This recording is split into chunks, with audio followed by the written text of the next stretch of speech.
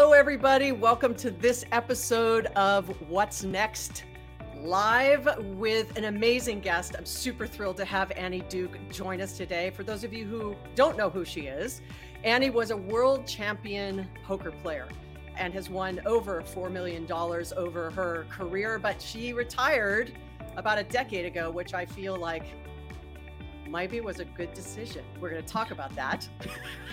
But she is also an author. She's got a new book out called Quit by Annie Duke. And I'm just thrilled to have her because I've been chasing her to be on this show for about a year and I needed her book to come out. So welcome to the show, Annie. Well, thank you for having me. I'm excited. All right. Well, I always start my sessions with my interviews with something called Bullish and Bearish. We usually do it on the voice only, but I'm going to do it this one today. Are you ready? Okay. No, I don't know. Let's see. All right. So bullish, you're for it. Bearish, you're against it. 3 quick questions. Are you ready? I'm ready. All right. The first one, robot tennis players, bullish or bearish? Oh, bearish. Okay. I broke my wrist playing tennis 2 weeks ago. I want humans. All right. I didn't know about the wrist, but I did know you played tennis. All right. Okay. Next one, teaching kids poker in school. Oh, bullish. Yes. I mean, it teaches probabilistic thinking, which I think our society needs a lot more of. All right. Fair enough. And the next, quitting is a superpower in life. Oh, completely bullish. Well, I told you that was a softball. That was a softball. But let's begin with you making the decision to walk away from a career, which, from a winnings perspective, right, had been really good to you. You're one of the very few women who can say they've won a World Series of Poker bracelet. There's lots of good things on that side. But I'm guessing one day when you made the decision, there was a whole series of things that led up to that for you to leave the world of poker. What was that process? Well, so I mean, look, I want to say that like most things that people quit, I feel like I did it too late. So once I quit, I sort of looked back and said I should have done that a lot earlier. So there were a few things. I think there were some pretty early signals for me. About 8 years into when I was playing poker, I got asked to give a talk in finance to some options traders about how poker might inform their thinking about risk. I had a background in cognitive science, so I had decided not to become an academic. I quit academia to become a poker player after doing 5 years worth of PhD work at UPenn. So I came and, talked to them actually about how cognitive science and poker could have this very interesting conversation with each other about decision-making under uncertainty, which was super fun. And I kind of remembered how much I liked teaching. And then over the course of the next decade, I found that I was spending much more time on the speaking kind of consulting side of the world and less time in poker, which was a pretty good signal that maybe I was happier doing a different thing than what I was doing. But then also there were a lot of things about the game that changed. So when I first started playing, it wasn't on television. It wasn't on the internet. It was small, a lot of community. And then the game really exploded, which was really great for the poker economy, but not as great for that feeling of community. And I think that was something that I really need in my work is to feel that sense of community. And then the economy in poker also imploded, which created, when things are really booming. I mean, I think you can see this in crypto right now. Like you have all these people who had all this money kind of like on paper, and then the economy on them kind of implodes. And it's not a fun time to be in communities like that for, because obviously people are kind of sad and miserable. And that means that you don't get to see the A+ version of people in those moments. And I think it was just like time for me to leave. And I had something to leave too, which made it a lot easier for me because I had a whole other career happening that I could go and spend all my focus on. Well, you had said something really quickly as you were giving that history is you had maybe waited too long. And I think that that's really a part of a lot of your work on decision-making as well as quitting, that sometimes people wait for just the right time or what is the right time. How do you frame that for people who are listening and maybe thinking about a big decision or have been stuck in not making one? Well, first of all, I just want to make something clear. Like that sentence that you just said, stuck in not making a decision, is a sentence that I think we should all start rejecting, Okay. because not deciding, whatever that means, is It's making a just right. decision. It's just a Right. question of, are you staying with the status quo or are you shifting? And I think that we don't, sort of cognitively, the evidence is that when we're sticking with the status quo, we don't think about it as a decision. And I think that's problematic because we have to realize that every day we stick to something that we're unhappy with is a day we're choosing to do that, whether we want to acknowledge it or not. And there's some attendant issues that come with that, which is that for things that we think about as decisions, we worry a lot about the losses that might be associated with that decision in a way that we don't for the status quo. So, like I talked to a woman for my book named Sarah Olson Martinez, who was trying to decide whether to stay in her job as a hospital administrator, and she did about 6 shifts a week as an ER doc as well, or switch to a job she had been offered, as evaluating cases for an insurance company. And she did this thing, which is, I said to her, well, why don't you want to switch? Because it was very clear she was miserable in the job that she was in. And she said, well, what if I take the new job and I don't like it? So that's that problem of, we worry about like getting a bad outcome from something we think we're deciding to switch to in a way we don't think about it for the thing we're doing. Because I said to her, imagine it's a year from now and you stay in your job. What's the probability you're happy? And she said 0%. That was her actual answer. And then when I said, well, what's the probability you'll be happy in the new thing? She said, I don't know, 50%. And I just said, is 50% greater than 0? So that gives us the first clue as to how to be better sort of thinking about, should we switch to something or not, is we want to get focused on 2 things. One is, what's it going to cost me to continue? Right. So that was that. Are you going to be happy in a year? Because that's the cost. Right. And she said no. So I'm getting her focused on the cost to continue. And then I switched her over and said, what is the cost of not switching? Which is she's costing herself a much greater chance at happiness. And that actually got her to quit, go take the new job. She did it that week, actually. And she's a lot happier. But this is generally a problem with these decisions about making these sort of big life switches, is that we're really slow to do them. And usually when we quit, we do it way too late. And I think we can all intuit that. Like, you break up with someone, you're like, why didn't I do that sooner? You leave your job. Why didn't I do that sooner? I left poker. Why didn't you do that sooner? And that's sort of a common refrain. And so I think, do you think the pros and cons lists are the way to then do that? Like having somebody say what you just said, right? Okay, well, what's the probability of you being happy? 0. What's the probability of you being, I don't know, 50%? Well, 50 is better than 0. So, if you don't Yeah. have somebody like Annie right in your ear saying, let me ask you these questions, what is the best way to individually get yourself to that decision potentially? Yeah. So pros and cons lists are actually very bad tools. They're not good Okay. decision tools for the reason that they amplify bias. And you can see why that is. There's 2 problems. One is that if you're kind of biased toward wanting to do it, you'll just create a lot of pros. And if you're biased toward not wanting to do it, you'll create a lot of cons. The other thing is that the cons themselves get you focused on the downside in a way that we don't really want to. And there's no probabilities associated with it. Right. So you want to think about, well, this could be a bad outcome from this, but what's the chances of that happening? So dumping pros and cons lists is a good way to improve your decision making. Instead, when it comes to decisions about making these kinds of switches, or sticking with what you're doing, the big advice that I have is don't try to do it in the moment. Because in the moment, it's kind of like trying to make good decisions about eating healthy when there's an open box of chocolates in front of you. We're just not very good in those moments. So instead, what I try to tell people is, when you're thinking about this, if you don't have a coach, which, by the way, if you can go find a mentor, do that, because they're going to be really helpful. But what you should do is, in that moment where you say, I'm thinking maybe I'm not happy, should I make a switch? In that moment, give yourself a deadline. So let's say you're unhappy in your job. How long am I okay with the status quo? Ask that to yourself now. So let's say you say, I'm okay with the status quo for 3 more months. And then say, in 3 months, what does it look like if I should switch, if I should quit? Right. And you can write down those as what I call kill criteria, right? These are things that are going to tell you to kill a project, to walk away from whatever you're doing. You can call them exit criteria if you want something softer. I like kill criteria because I'm a little in your face. So, so you would write those things down, and then you can say, what does it look like to meaning it's turned around?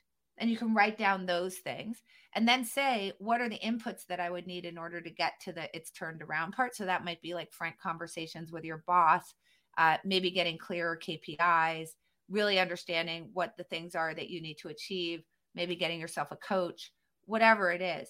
And then when the 3 months comes, you can look back at that list and you can say, do I see these signs that tell me I should walk away, or do I see the things that tell me that I've turned it around?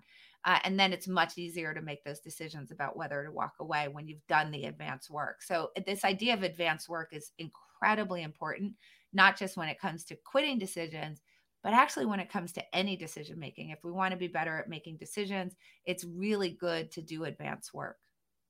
And so, okay, so don't do the pros and cons list because of the bias, right? Yes.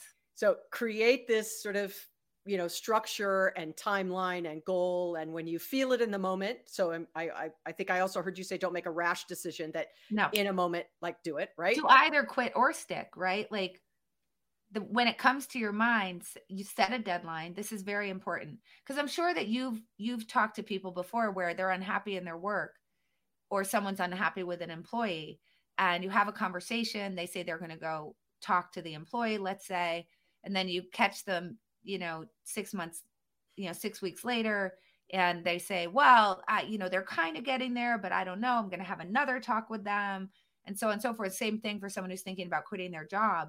You'll talk to people and it will cycle, like every 3 months, you keep sort of having the same conversation with them. Because when we actually allow ourselves to butt up against the decision, we're very good at rationalizing a way to stick with the status quo for the reason that we're afraid to make that choice. Because when we make that choice, we sort of really metabolize the failure as our fault. Whereas when we have bad outcomes from the status quo, we do not feel that same kind of regret. We don't feel that same kind of blame. So we just really get hewed to that. And that's separate and apart from issues of like sunk costs, like, but then I'll have wasted my time. I did all this onboarding. I learned the culture. I did all my training, so on and so forth. And we don't like to give that stuff up either. So that's why these deadlines are so important, because otherwise you will keep rationalizing away and you'll end up wasting a lot of time, sort of like delaying what you think of as the decision, which is really just the decision to switch. So always have a deadline. As soon as you think, I'm thinking maybe I'm not happy, set a deadline. And then make it very clear to that future version of you what good looks like and what bad looks like. So that you can then say, I'm going to commit when I see that it still looks bad, that I'm going to walk away. And I'm going to commit that when things have turned around, by my definition of things turning around, whatever that is that you value, that I'll continue to stay and I'll understand the difference at that point. Yeah. And I think I'm using your words, but you end up, betting against the future version of yourself. These are your words, right? Right. Yeah, because you're stuck in this. I'm not actually betting on myself. I don't believe I can make it through this. I don't believe it's the right decision, or I don't believe 3 months is enough time, or whatever you've sort of your self-talk, right, can hold you back from, even if you set the goal, doesn't mean in 90 days you don't move the goalpost. which is what we do. And that's how you end up repeating the same conversation with somebody, where you as an outsider can very clearly see that they should walk away. But so by thinking about it in advance, you become a little bit like an outside advisor to yourself, because we're just more rational when we're thinking in advance. So just in the way that I can see 3 months is a good deadline, I kind of know what good looks like for you, so on and so forth. When I'm thinking for myself, I'm seeing myself from the outside a little bit better, because the future version of me is in a lot of ways not me. It's a person that I'm advising that's going to exist sometime in the future. And so I'm less likely to do all the rationalization and the punting and that kind of thing in it. And the science is very strong on this, that this kind of advanced planning is very helpful, whether we're talking about a quitting decision or whether we're talking about how do you stick to, a healthy eating plan? How do you make sure that you continue to go to the gym? How do you think about the way that you handle arguments with your spouse? Like all of these things where we think in advance about what we want to actually do and make a commitment to it in advance just improves the quality of the decisions that you'll make when you actually face those down. Well, I talk to a lot of executives, around the globe, and I see two sides to a similar coin, and I'd love your take on this. Sometimes I'll sit down with executives, and we're talking about maybe a medium-term strategy, right? Okay, we're trying to do this 2 years from now. We're starting to make investments today, and then sort of, keep on with the meetings with them similar, right? If it's a coaching situation or a consulting situation, you're on a sort of a regular cadence with them.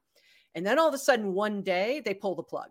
Like, it's not giving me the return I thought I was going to get. Like, well, wait a second. Like, didn't we say it was going to be a 2-year journey and it's month 3 or 5 or 6, and they pull the plug?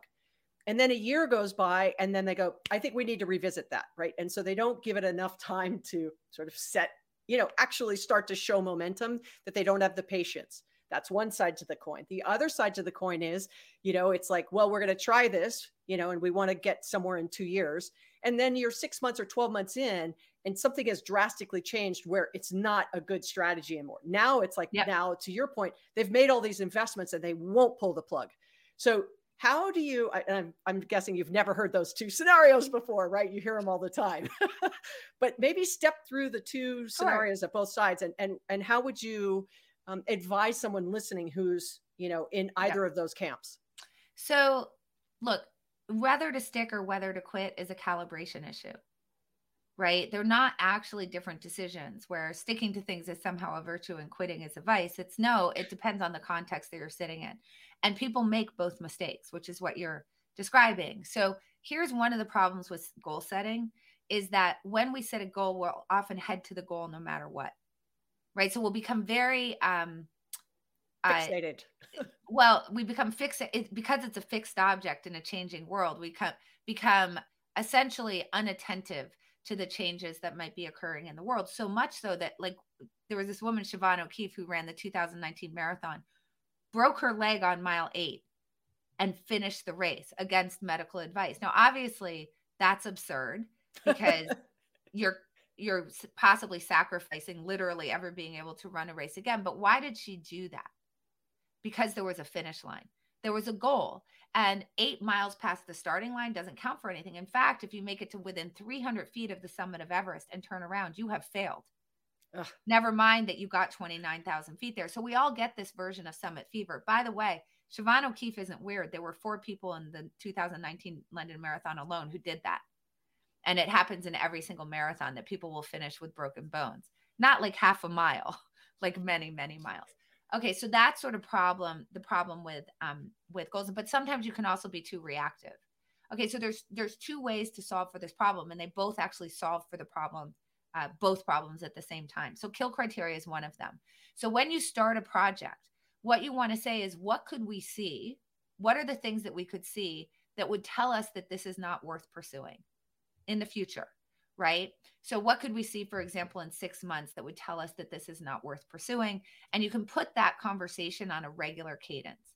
So this is something that I do with all of my clients when we're entering into a strategic initiative, even just like you've gotten a client, a possible lead for a customer through an RFP or RFI.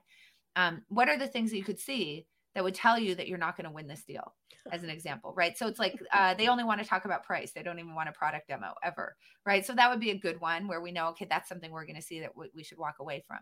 Now, that's going to solve setting those types of kill criteria. And obviously for a 2-year project, you're going to probably want to go through that process once a quarter. So you've got it on a regular cadence where you're thinking about what could we see in the next quarter that would tell us that we ought to walk away. Solves both problems. It stops you from overreacting to things, because if they're not on your list, you wouldn't walk away. And it stops you from underreacting to things, because if they are on your list, you would walk away. So it creates an unless to that fixed goal, right? Like, I want to hit the finish line unless I break my leg.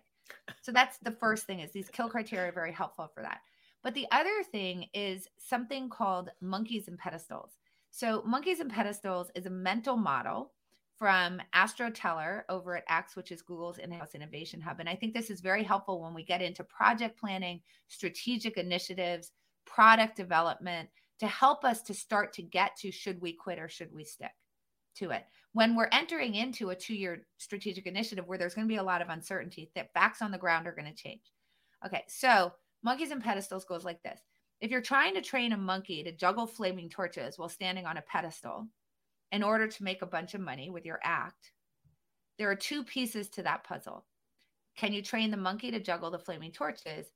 And then there's also building the pedestal. Do not build the pedestal first, because for several reasons. What is the thing that you don't know that you need to prove to know that this is worth pursuing? Well, it's, can I train the monkey to juggle the flaming torches? That's the thing you don't know. So that's what you always have to attack first, because A, there's no point in building a pedestal if you can't get the monkey to juggle. Problem number one. B is that you already know you can build a pedestal. So if you build a pedestal, it represents false progress, and we don't want false progress, because false progress makes it harder for us to quit later, which is the third problem. When you've built lots of pedestals, you've created ownership and sunk costs, and your identity gets tied into it, and there's career risk now associated with abandoning the pedestal. And so that's really the third problem with building the pedestal, is you already know you can do it. So you really want to attack the monkey first. So it should always be monkeys first. And so essentially, well, I'm sure, Tiffany, have you ever been in one of these meetings and they say when they're doing the kickoff, what's the low-hanging fruit? Oh, yeah, all the Right. time. Yeah. And then they're like, let's do that so that we can start making progress right away. And it's like, no, don't do that, because low-hanging fruit by definition is pedestal building. You already know, that's why it's low-hanging fruit. You already know you can do it. So don't start to tackle the low-hanging fruit except under two circumstances. One is you've already figured out if you can solve for the monkey, or you have to build that pedestal in order to get the information about the monkey. So here's like a super simple example of monkeys and pedestals. The California Bullet Train, I know you live in LA, so you're familiar with this project, connecting LA to San Francisco. Okay. They, in 2010, floated a bond for $9 billion on a $33 billion budget to build high-speed rail connecting the two economic engines of the state. Where did they start building track? Between Madera and Fresno on flat land in the Central Valley. That is a pedestal. We already know we can do that. They then built track. They then decided to build a section of track between between Merced and Bakersfield, also on flat land, a pedestal. The next piece of track they're building is between San Francisco and Silicon Valley, also flat land, a pedestal. Do you know what they still haven't addressed? That there are two ginormous mountain ranges, the Diablo Range and the Tehachapi Mountains to the north of LA. The Diablo Range is to the south of San Francisco. And they still have no idea if they can blast through those mountains safely, because they're in a seismically active area. It's on the San Andreas Fault. Okay, so they have now spent $9 billion of taxpayer money building pedestals without actually knowing if they can train those monkeys to juggle. They don't know if they can get through the mountains. The budget has exploded from 33 billion to, I think it's now up to 115, 120 billion at this point, and they're not stopping. So this is why monkeys and pedestals are so important, because if you approach that project with this idea, the first thing you would do is an engineering study on the two mountains. And then you know what would happen? You'd get your answer really, really fast. And you would know, should we jump ship or should we stick to it? Yeah. Before you even did the bond. Like if right, before you did the bond. Exactly. You do the engineering study and then you figure it out. But now they're stuck in it. And like the CEO who says, well, we've got a goal, let's just keep going.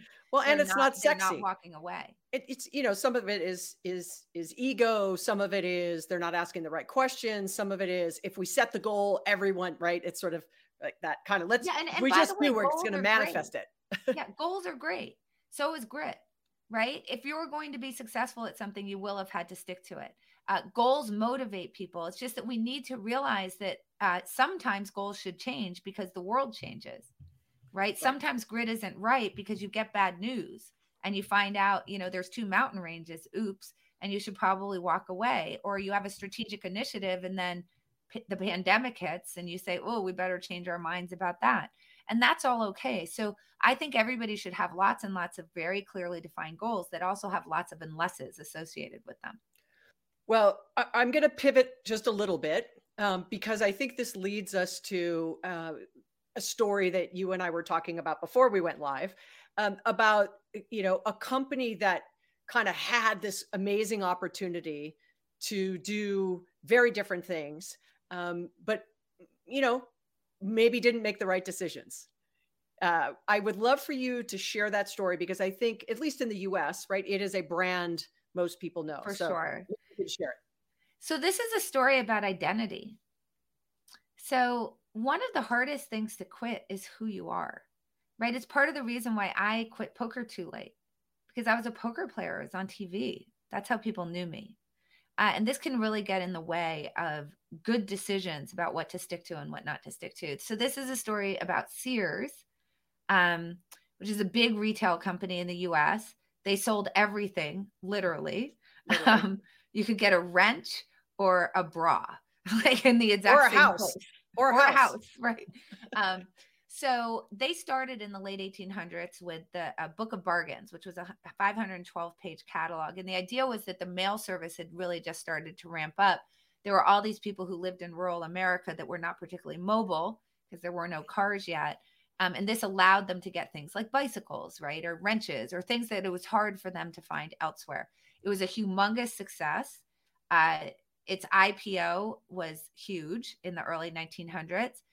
In the 1920s, Roebuck, or Sears rather, Mr. Sears was worth $26 million. I mean, so this was a very big company.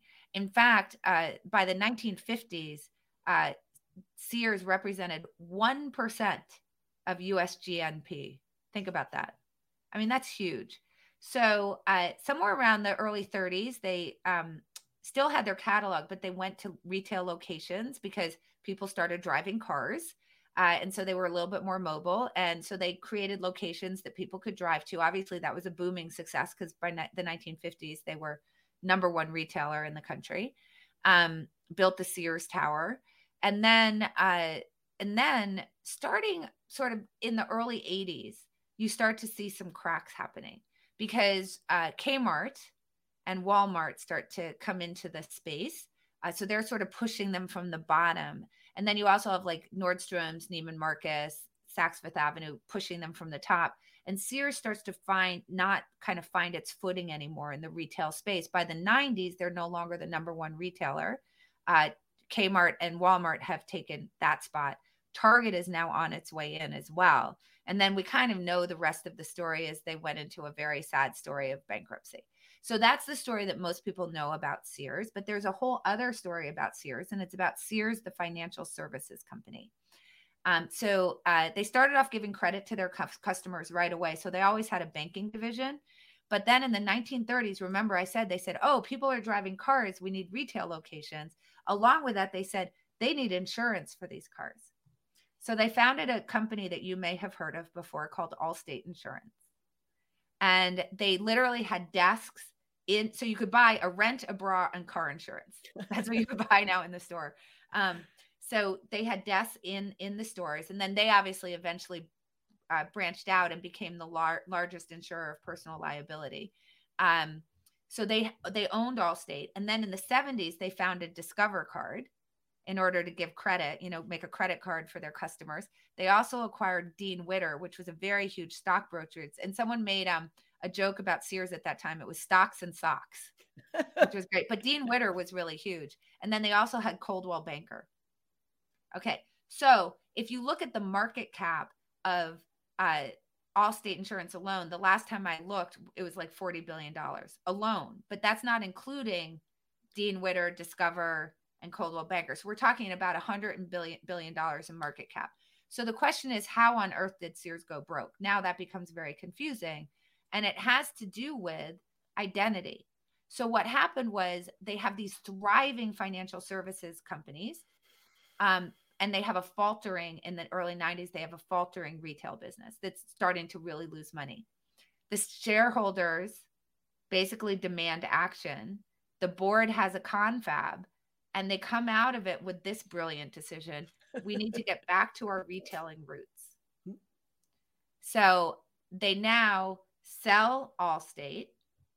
Morgan Stanley acquires, I think it was Morgan Stanley or JP Morgan, I can't remember which one right now, acquires Dean, I think it was Morgan Stanley, acquires Dean Witter and Discover Card. That represented 40% of Morgan Stanley's worth at the time, of their market cap at the time. So I don't even know what that's worth. And they sell off Coldwell Banker. Okay. So they literally sell off all of the profitable assets to keep the unprofitable ones. Even Whirlpool, right? I think it was also Whirlpool. Yeah. Yeah. Sell off everything. So now they go broke. And that it's that back to the retailing roots. So the question is like, why would they make such bad decisions about it? Because the hardest thing to quit is who you are. And nobody, to this day, nobody knew that they owned Allstate. Nobody knew they owned Dean Witter or Discover Card. Sears was a retail company. And they, when it came push to shove, they wanted to keep their identity. And they quit the stuff that they, that wasn't associated with them in the same way. And I think not just from a business perspective, like what are you holding on to because it's part of your business identity, but also on a personal level, what are you holding on to because it's part of your identity, right? That's what we really have to ask ourselves. And I think that, for example, in the political space right now, we can see this problem where people are really identified with certain political parties that have beliefs associated with them. And no matter how many facts you throw at anybody, they don't change their mind because these are very hard things to let go. And if Sears, which is a bunch of very successful people, could make that mistake, we need to think about how we're making that mistake for ourselves. Yeah. And I mean, there's so much underneath that, right? And I want to just kind of end our time together in saying, the last 2 years, well, sort of when we were in lockdown, I guess. So during that time, who I was a keynote speaker. I was on the road all the time. And then all of a sudden my identity, right? I was homebound. I had to build a studio in my house. Yeah. Like I had to kind of reinvent myself and make different decisions about what I was going to do. And do you think that this has led, do you think that led to people saying this, I don't like the Great Resignation. I kind of like the Great Reflection. Like I took a pause and said, is this what I want to be doing? I don't like resignation. Yeah. And then now here we are talking about quote unquote quiet quitting, which that just sounds like a whole lot of lack of decision making. Quiet quitting is a lot of hooey. Like, yeah. You're not quitting. You're making everybody else do your job. But when it comes to the Great Resignation, look, here's the thing. When we start things, we create a mental account, and that mental account starts to accumulate debris, right? Whether it's the time and energy or money or attention that we've put into something. So those would be sunk costs. Whether it's the things that we build along the way, that would have to do with ownership, whether it's identity, right? We don't like to walk away from those accounts. It's very hard for us. But here's the interesting thing is when we're forced to quit, it clears the account. Right? The books are wiped fresh. And in the same way that we would then start to think about what might we want to start, as if like we're coming out of college, deciding what job we want to take. Right. We can see things with fresher eyes and start to evaluate, does this fit with my values? Does this really make me happy? And you could see that with like Sarah Olson Martinez, right? Like here she is in this really miserable job, but the account hasn't been wiped clean. So she's still sort of held on by all that debris that's kind of keeping her in the job and not allowing her to switch. But what if she was fired? Right. So I'm not recommending you go get yourself fired. I'm just saying there's something that can come out of that, which is that the mental account gets wiped clean. So here's the really interesting thing about the Great Resignation. It wasn't everybody who quit. It was very specifically service workers. Now, what is interesting about service workers? They're the ones who all lost their jobs when the pandemic lockdown happened, right? Because restaurants shut down, hotels were laying people off. All the service workers got furloughed or laid off or, so on and so forth. So they all have these mental accounts wiped clean. So now what happens is when the Great Resignation occurs, so this is now after the reopening has occurred, they were like, you know what? I had some time to think, to reflect, right? I don't really like this. I'm going to go get another job. So I think we sort of think about it as a bunch of people just quit, period, but they didn't. They quit to go do something else that was going to make them happier. And this brings up also another really good, important point about quitting is not just sort of this mental account, like wiping that account clean, which can have some very good effect, but also that quitting has to collide with opportunity. So all of these people, it was when there were lots of jobs available that allowed them to go and make the switch, right? So for example, with what's going on right now, right? It's probably not a great time to quit your job without having another opportunity lined Right. up. Whereas Right. a year ago, it would have been fine to quit your job because you would know there was lots of opportunity available to you. So we always need to think about that collision of opportunity with exit. Well, that sort of leads us to the end of this amazing conversation. I could keep going, but I'll tell you a couple of statements that people made in the comments. One Okay. was from Eric. He said, "Grit for grit's sake has always bothered me. It can stand in the way of making an informed decision. I'm sure quitting all the time isn't the answer too." So that's correct. We want to be really well calibrated. So here's what I would say. Grit gets you to stick to things that are worthwhile, even if they're hard, but it also gets you to stick to things that aren't worthwhile. So the actual road to success is to sample a lot of stuff, quit the things that aren't working, and then really stick to the stuff that is. That is the road to success. So you have to have both character traits. One is not good, one's not bad. They're both good. And what matters is not so much like winners never quit, quitters never win. It's, is it worthwhile? And if it's worthwhile, you should stick to it. If it's not worthwhile, you should try to quit really fast. So it's like the idea in sales that you want to qualify. You want to, one of two things, qualify the lead out really early or close it, right? And you want to do that with the things that you're doing in your life as well. Well, what a great answer, and what a great way to round this off. Annie Duke, thank you so much. It was everything I expected it to be. So for those of you listening, if you haven't picked up a copy of Annie's new book, Quit, go do that. And the rest of her books, she's got, I think, a half a dozen books on how to play poker well, which even if I read them, I probably wouldn't get any better, but maybe I would. I don't know. I don't know. I give as much as I win. Let's say that. And then, please keep in touch. How can people keep in touch with you, Annie? The best place to find me is actually annieduke.com, which is my website. There's a contact form there. There's archived newsletters up there. You can subscribe to the newsletter there. You can see video.